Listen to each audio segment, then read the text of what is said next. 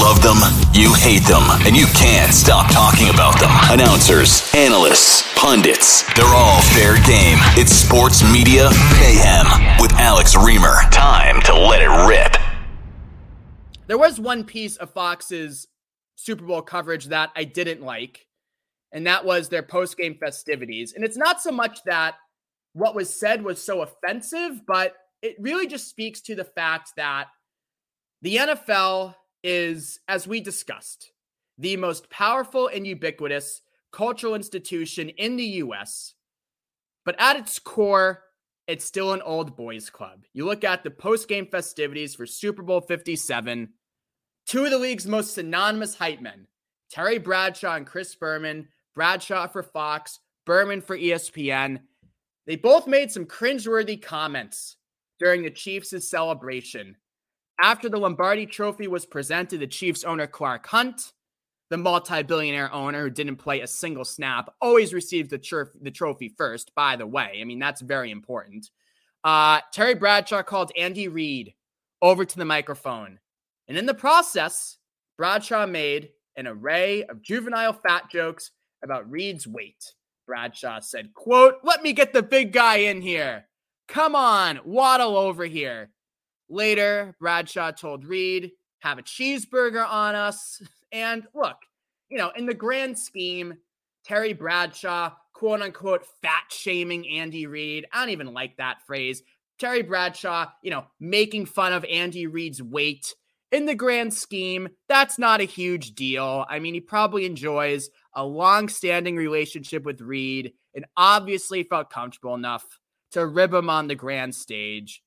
But that's part of the problem in a way. I mean, the Super Bowl, as we discussed, is the biggest event in TV by far.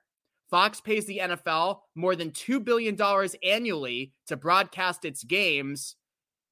And yet, during the trophy presentation, Terry Bradshaw was making schoolyard quips about a Hall of Fame coach's weight. There are 100, if not thousands, of sports anchors who would have handled the moment a bit more appropriately, a bit more professionally. But Terry Bradshaw is part of the club. And once you're part of the club, you're untouched. And the same can be said for Chris Berman, who now works special events for ESPN, such as the Super Bowl postgame show. The reverence and respect for Berman, Boomer, across the NFL is clear.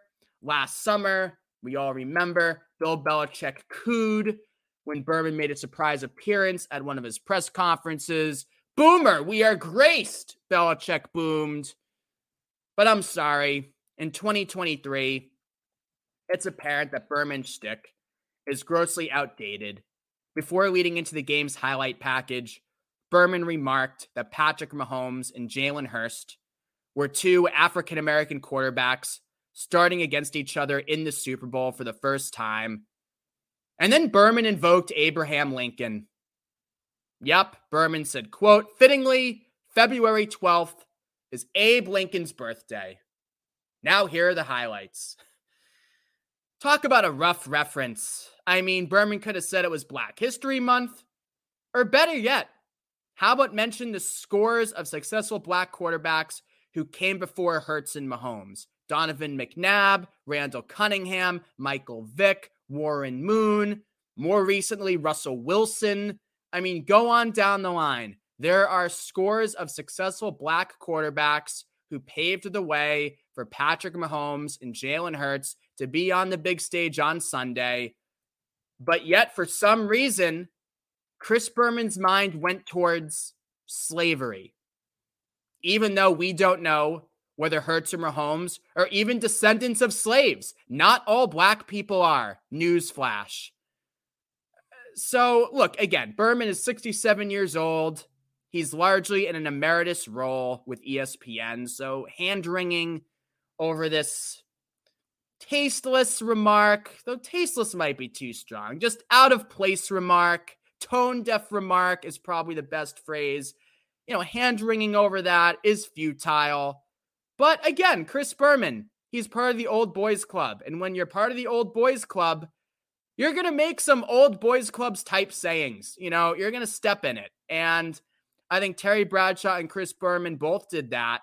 And there's been a lot of talk this week about the lousy field and how the NFL, it's amazing, revenue well over $20 billion annually at this point. As I said, the most ubiquitous and powerful cultural institution in the U.S. And yet they were playing on like an ice rink during the Super Bowl with players sliding and slipping and falling everywhere. Can't the NFL do better on the grandest stage of them all? You can say a similar thing about some of the broadcast partners and some of the broadcast choices. Terry Bradshaw making fat jokes about Andy Reid, Chris Berman remarking that February 12th is Abe Lincoln's birthday and tying that into two black quarterbacks facing off in the Super Bowl. You can say the same thing about those broadcast choices. This is the biggest stage of them all, the biggest event in TV by far. And I feel like in those instances, Fox and ESPN could do better. They could do better.